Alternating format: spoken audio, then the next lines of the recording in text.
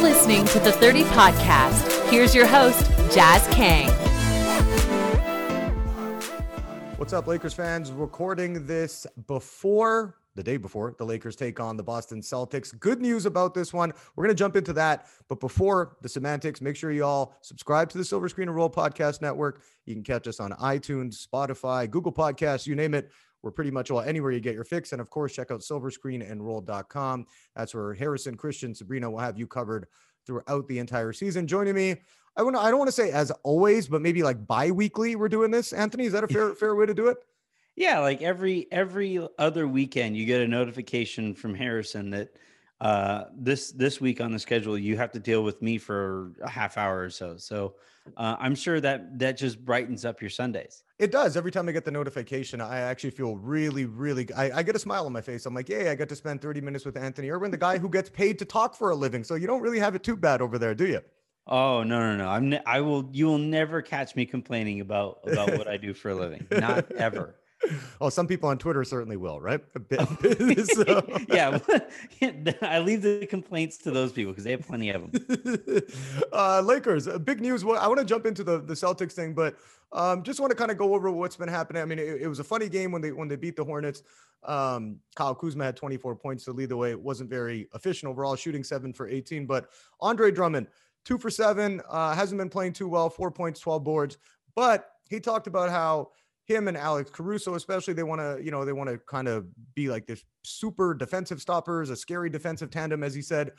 Christian wrote about that on Silver Screen and Roll.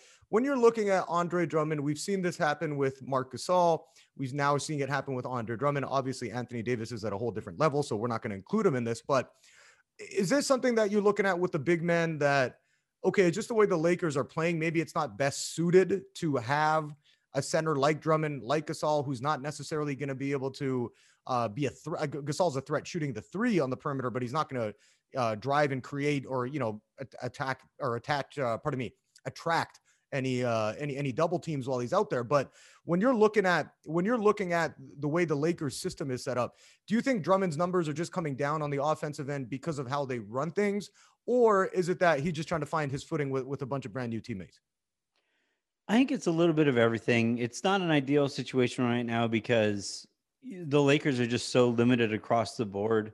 Like when Drummond is out there, ideally with a player like Drummond, there's enough spacing around him so that, he can go in there and do his bull in a china shop thing and drunkenly stumble into some kind of a layup, maybe tap it once or twice and score 2 points on 3 shots per possession. But the problem is, like, right now you have the Lakers are kind of taking turns where they'll have one good shooter per night and somebody else will be reluctant to shoot and somebody else will be somewhere in between those two things. And there also isn't very much creativity going on for Drummond.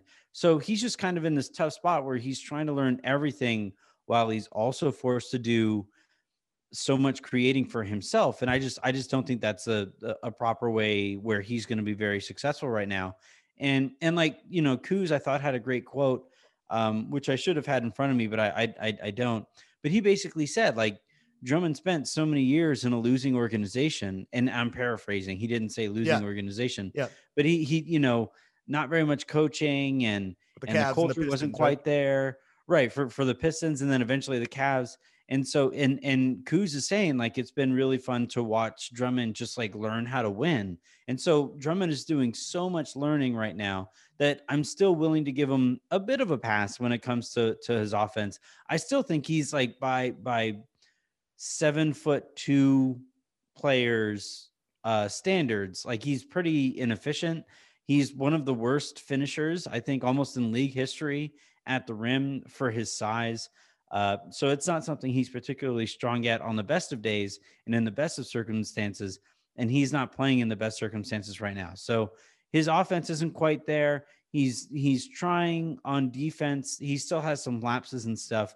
The biggest thing is, like, how quickly can he pick up how committed to defense the Lakers are when they're really playing their hardest. And I think the Lakers in that Hornets game had a stretch where they were flying all over the court and they were defending in the way that the Lakers defend when they're at their best. And unfortunately, it came at a time where Drummond was off the court. Now, I just, at some point, those stretches are going to come with him on the court. He just has to learn like where to fly to when those moments are happening. Yeah, and I think that, going back to Kuz's quote, like where he was talking about that, it's like, yeah, you're not just playing with a bunch of Mickey Mouse dudes anymore with a Mickey Mouse, like he mentioned, organization. It's like, and I think Kuz specifically said that. He goes something along the lines of, you're not just playing basketball, you're playing winning basketball, right? Yeah. And I think that if you look at the way Andre Drummond is his game, and like you mentioned, I mean, it's kind of weird to see a dude be that bad around the rim, but still put up like 24 points and 15 rebounds, when he was playing on these bad teams. But I think if the Lakers are going to they'll get some extra time to work with him. They'll go over the video with him. They'll make sure they're going to put him in spots to succeed, not only for himself individually, but I think making him more valuable to the team because he has the athleticism. He has obviously the size and he has the skill to be an impact guy. And I think that what you're going to see, and especially when LeBron and AD come back, and I was thinking about this the other day, I'm like, we're looking at the Lakers. There's 6 and 7 without the LeBron and AD combination in the lineup. They're beating teams that people didn't think, like we talked about this a couple of weeks ago. We're like, oh man, I wonder, how far could they slide down the standings and what's going to happen with them.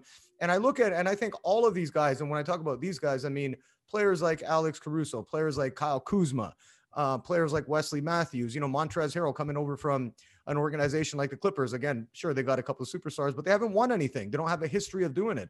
And I think, a guy like THT, they're just benefiting from playing with LeBron. And I think Anthony Davis benefited hugely just from being LeBron James' teammate. So I think once these guys are around the team day in and day out, LeBron's going to get a chance to see where they could use Drummond more effectively. I think that's when you might not see his numbers go crazy, but I think his impact will be a little bit more once they get the full lineup there, because they're going to tell him and he's going to figure out where he needs to be on the court, especially with LeBron and AD on the in the lineup.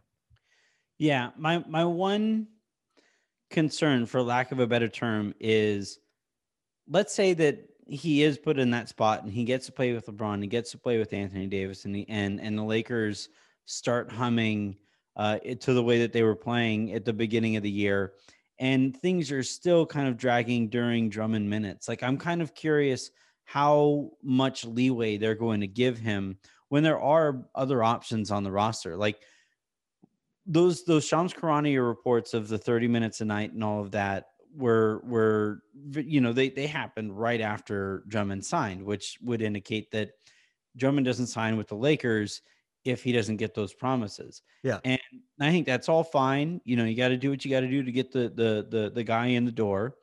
But also, like, the point of having depth is so that you have options. So if one guy doesn't have it going, you can always lean on somebody else. Like we've already seen with Ben McLemore.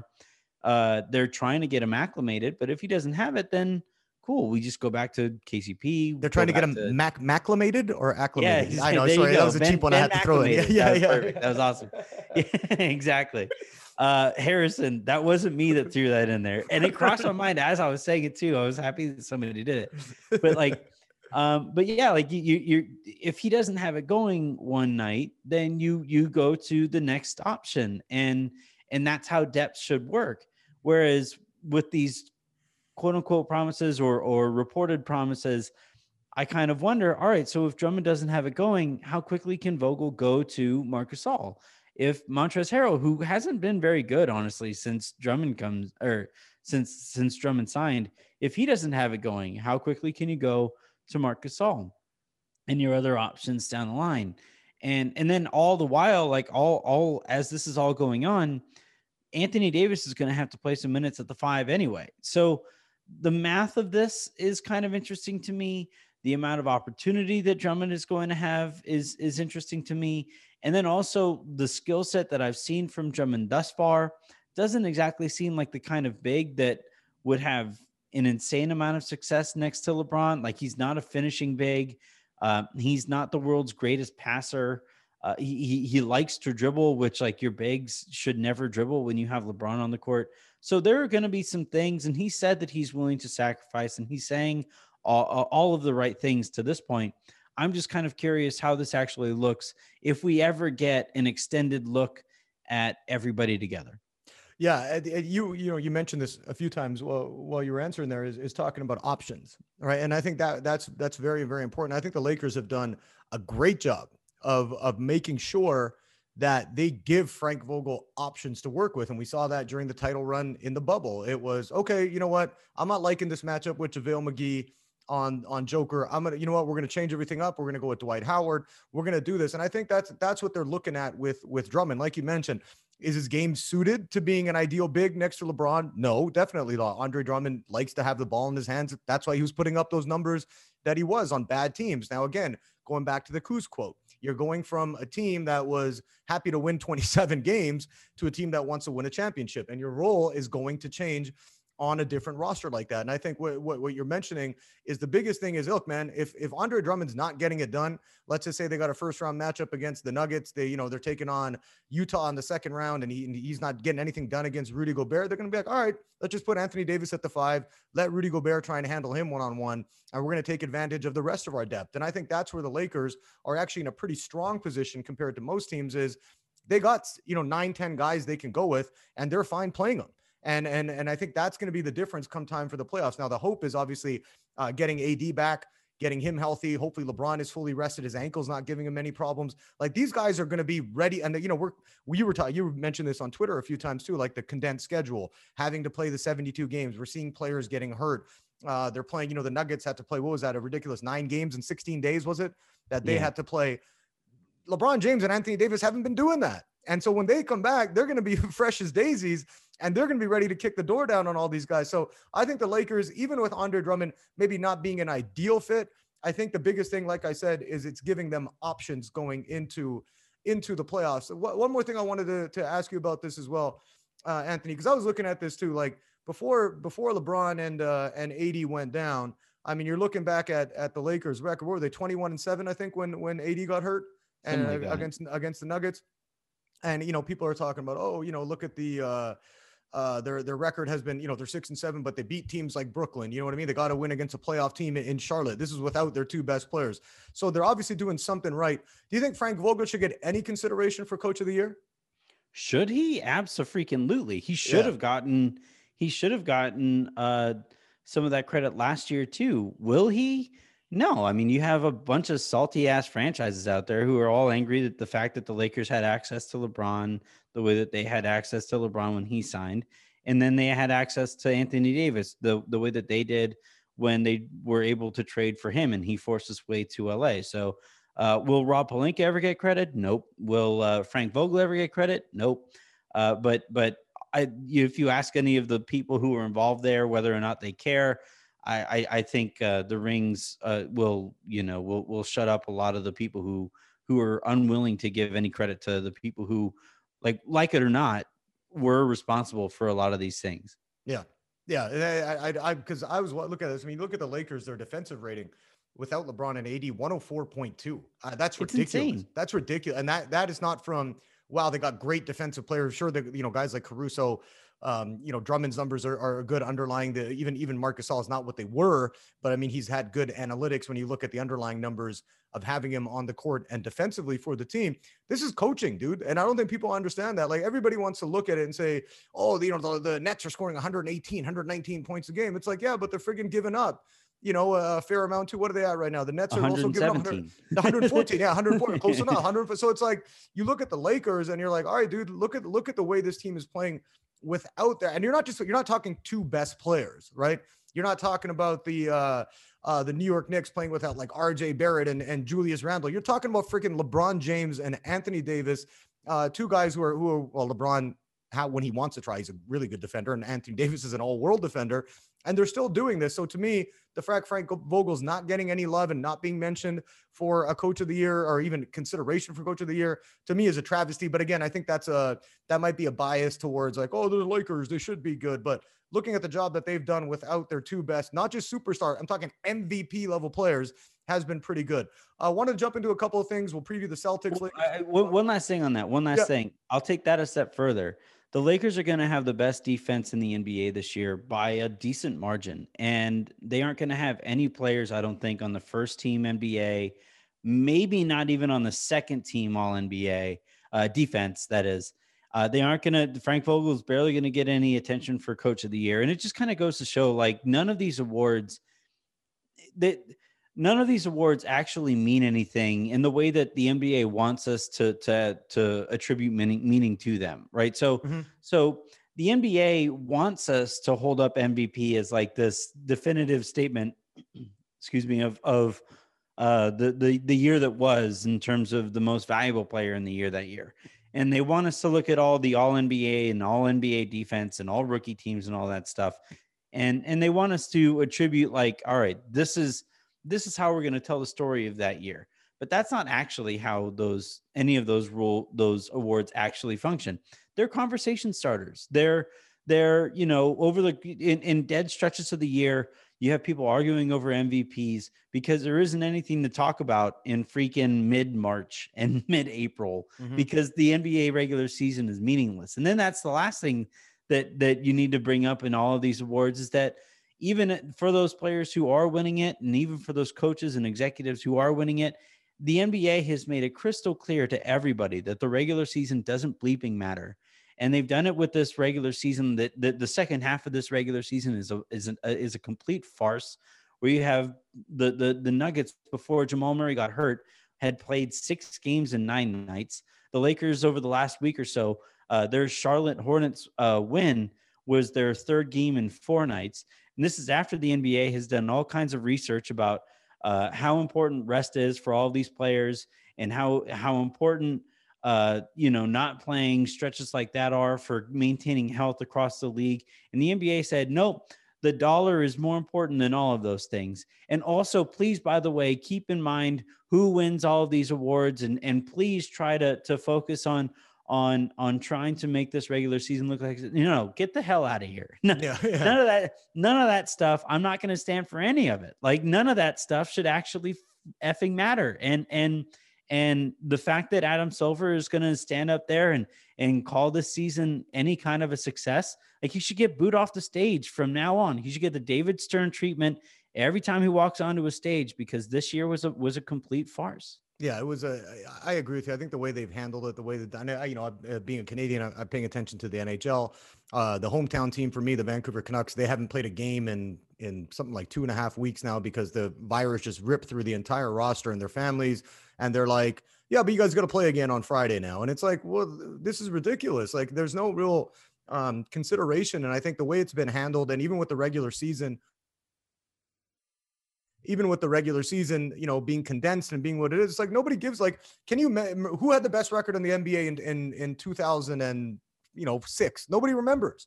And so nobody cares. So it's all based on what happens in the playoffs. So I'm with you. I think the Lakers are going to get the shaft through all of this stuff. But again, it all matters what comes times for the postseason, which thank God is around the corner. Let's jump into some other things. The Celtics game. I want to talk about the Staples Center. We'll do that after a short break. All right, and we are back. Anthony, they're taking on your second favorite team in the NBA on Friday, the Boston Celtics. They're actually starting to turn things around. They've won their last 4, looking a little bit better. But the big news is finally some fans allowed into the Staples Center. You think it's going to make any difference, not just for the players, but even for us for a viewing experience, or is it just going to be minimal, like it's going to be kind of what we've seen all season?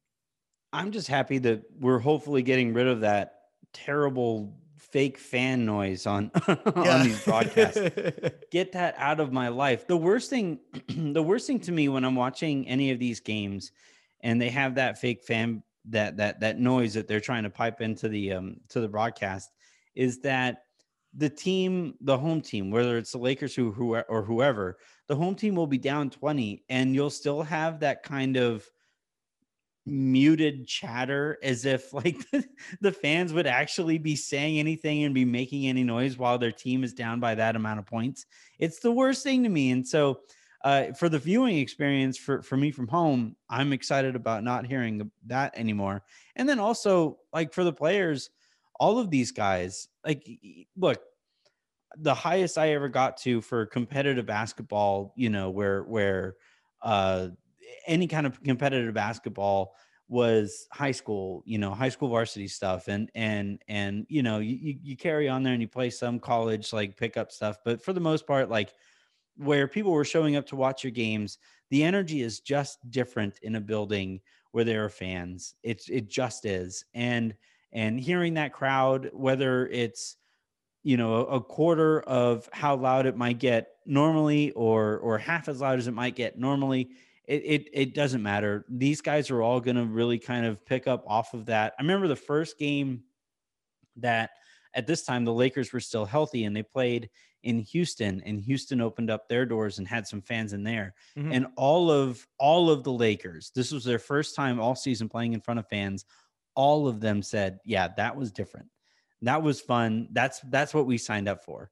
On top of the millions and millions and millions. Yeah. Never mind the fact that you're making right $1 million a year. Yeah, that has nothing to do with it. Yeah.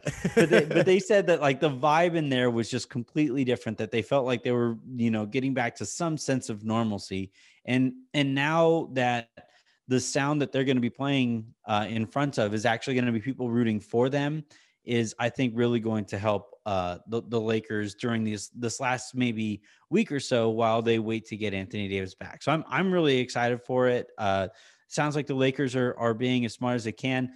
There was some controversy about their stance on purses and bags and stuff, which was very clearly a policy that was put in place by a bunch of dudes who do not wear women's jeans and women's pants, like when they walk around. Like that's going to be kind of difficult for women going to some of these games.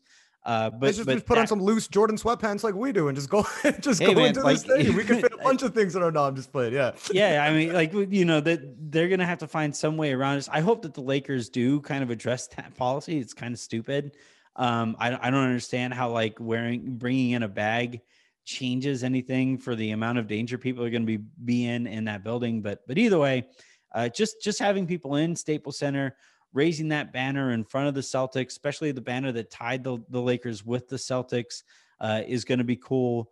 I don't think the Lakers are going to win the basketball game, because usually teams that are putting up a banner don't typically go on to win the game that they're playing in under the best of circumstances. And the Lakers are playing with like a quarter of their rotation. But still, I do think that just having fans back there and hearing actual crowd noise coming from Staples Center is going to be, I might actually get a little emotional watching it, just because it's been, like you said, 14 months of all of this stuff.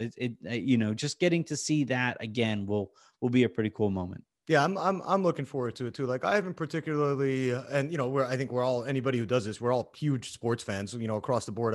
I mainly, cover basketball and football. But I mean, even for me, like it hasn't been the same, and that's one thing I notice every single time I'm watching the game. Like, it doesn't matter what game it is I'm covering, what sport, even if I'm just, sitting around, lazing around and watching, like I was watching the Celtics and the Nuggets on Sunday. And then I'm like, man, I can't wait till they're full again, because like you mentioned, it's like the energy for a big play. Like, can you imagine the building was full for the Warriors when Stephen Curry was going off for 53? It just has a different energy to it. And that to me is the biggest thing I'm looking forward to. And like you mentioned, I mean, I've asked some of the players, I've asked some media members that I've had on the podcast during the season, what's it been like? And they're like, yeah, it's just kind of eerie and it's weird being in there. Like, you're not used to this, and you're calling the game. Like, I had Dave Pash on from ESPN, and we're talking about covering a game, and he's like, it's just, you're trying to get the energy and you just don't have it. And I feel like that's what it's been like at home viewing the game as well. Is I'm missing that. But for me, I mean, again, it's be a minimal amount of fans, but it'll be cool to see. And I think the way things are going here in California, especially in LA County, I think by the time we get to maybe the second round of the playoffs, you could be looking at 50% capacity, 60% capacity, whatever it is. But are you with me that we're not going to see buildings being full again until the first game of 2021, 2022? Yeah. I mean, the Lakers have been pretty hyper careful with all of this. It is indoors, so the Texas Rangers had those clips go viral for getting a full sellout crowd for their game, and their defense was like, well, most people are vaccinated and it's an outdoor event, so that makes it safer anyway, and all of those things. So I don't think we're going to see that with the Lakers anytime soon. But I do think by the time the playoffs roll around, there'll be a decent roar from a playoff crowd. It won't be Staples Center as loud as it can get, and the building won't be rocking the way that it could for some of its biggest moments that it's ever seen. But one thing I do know from the Laker fan base, having spent so much time being a voice of it, and then having them voice their opinions when I do act as its voice, they can get loud when they want to, no matter how many people are in my mentions, how many people are in any kind of a building.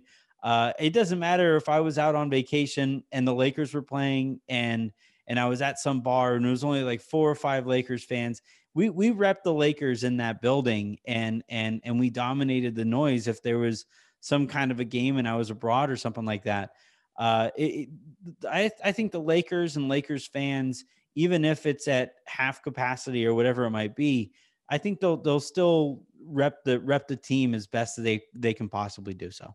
Yeah. And, like you said, I mean, even if you get 1,500, 2,000 and eventually, 4,005, whatever it is, I think they can, they'll tear the house down. I think they'll move some things around. I think production wise, to get a better handle on the noise and where it gets louder and how to put it. So it does, because I'm with you. I mean, I remember during the NFL season, it's like, I'm watching a 49ers game, that's my squad. And I'm watching a game and it's like, Nick Mullen just got picked off. Why is the crowd cheering? And it's like, okay, like I'm sick of this fake fan noise too. I'm like, what the hell's going on here?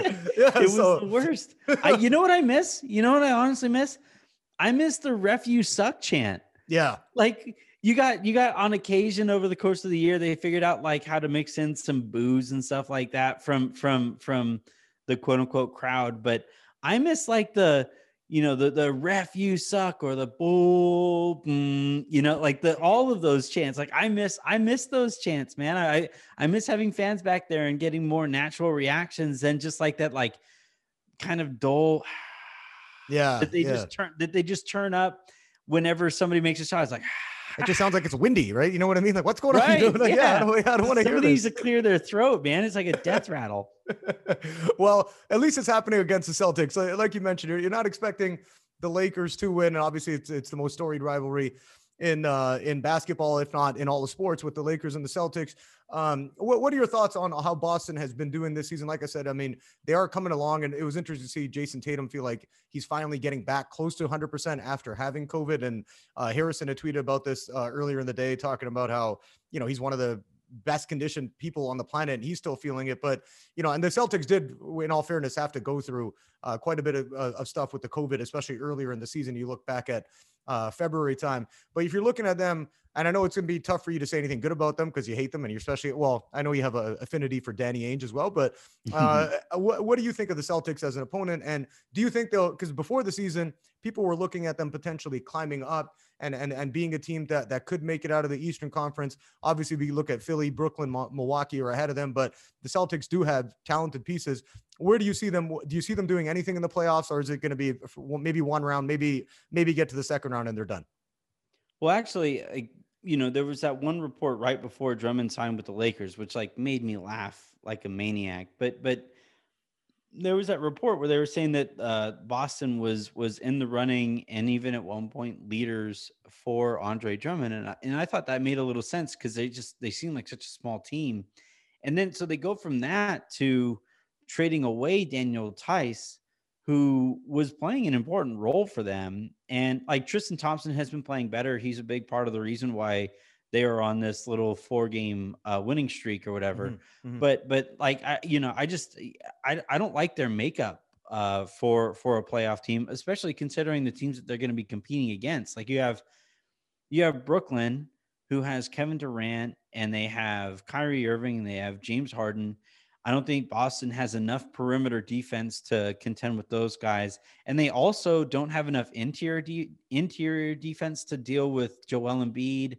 And they don't have enough size to build a wall around the rim to block off Giannis. So I don't really know what Danny Ainge was really kind of going for with this team. And like there are so many reports of like, oh, we almost got this guy, and oh, we almost got this guy, and we were this close, but we didn't want to give up this 2043 second rounder for him. And it's just, I enjoy it because I love laughing at Danny Ainge. Like my hatred for Danny Ainge extends well beyond him as a GM. I like on a very principled level, I just I have the utmost contempt for the way that he runs the Boston Celtics. But on top of that, he was a complete insert whatever word you want to here when he was a Boston Celtic. So him being that annoying as a player to now becoming this incompetent as a GM is just it adds another level of delight as the Celtics have for the most part fallen on their face this season. Well, Danny Ainge is like the Buffalo Bills of acquiring big name trade targets and signing free agents, right, on the market, because he always finishes second. Right. And you know, they were, and again, the Celtics are like the Lakers, like when they're good, they get a lot of attention around the league, especially when they're a championship contender. And even when they're not good, they're still talked about. You know, they're a legacy franchise. But I'm with you. I mean, I think the arrogance of some of the Boston fans and seeing that, I'm kind of glad that they have fallen on hard times. Even though I admit I love watching Jason Tatum play, but I'm kind of happy to see them kind of call the fall off from where people wanted them to be. It's great. It's great with Jason Tatum because you're getting some of those kind of whispers and annoyed columns. And it's like, oh, well, if he already has one foot out the door, he can go ahead and leave town. And I'm just like, yes. Yeah, do it. Push this dude out. Please, Boston. Go full Boston. Like, let's just like, go root for Gordon Hayward coming back. And that would be, you know what? He's only 23. And I'm like, yeah, who knows? Like if he gets sick of it, because, you know, you're right. Like if he ends up leaving, like get out of there. And you guys, they've made a lot of mistakes. I think he had a lot of the nucleus in place that they could have set it up to be a dominant franchise for 5 to 7 years. Obviously, Danny Ainge does his best, but not doing a good enough job. That does it for this episode. Don't forget, subscribe to the Silver Screen and Roll Podcast Network. Harrison always likes the 5-star ratings if you all want to give us that. Don't forget, you can follow Anthony on Twitter as well, at Anthony Irwin LA. I'm at JazzKang21, and Harrison, Christian, Sabrina, the entire crew will have you covered. We're on the stretch drive, into the stretch drive of the season. So check out silverscreenandroll.com for all your Lakers needs. That does it for this episode. We'll be back. I believe it's Sabrina and Christian will have you covered post-game after the Lakers take on the Celtics Thursday at Staples Center.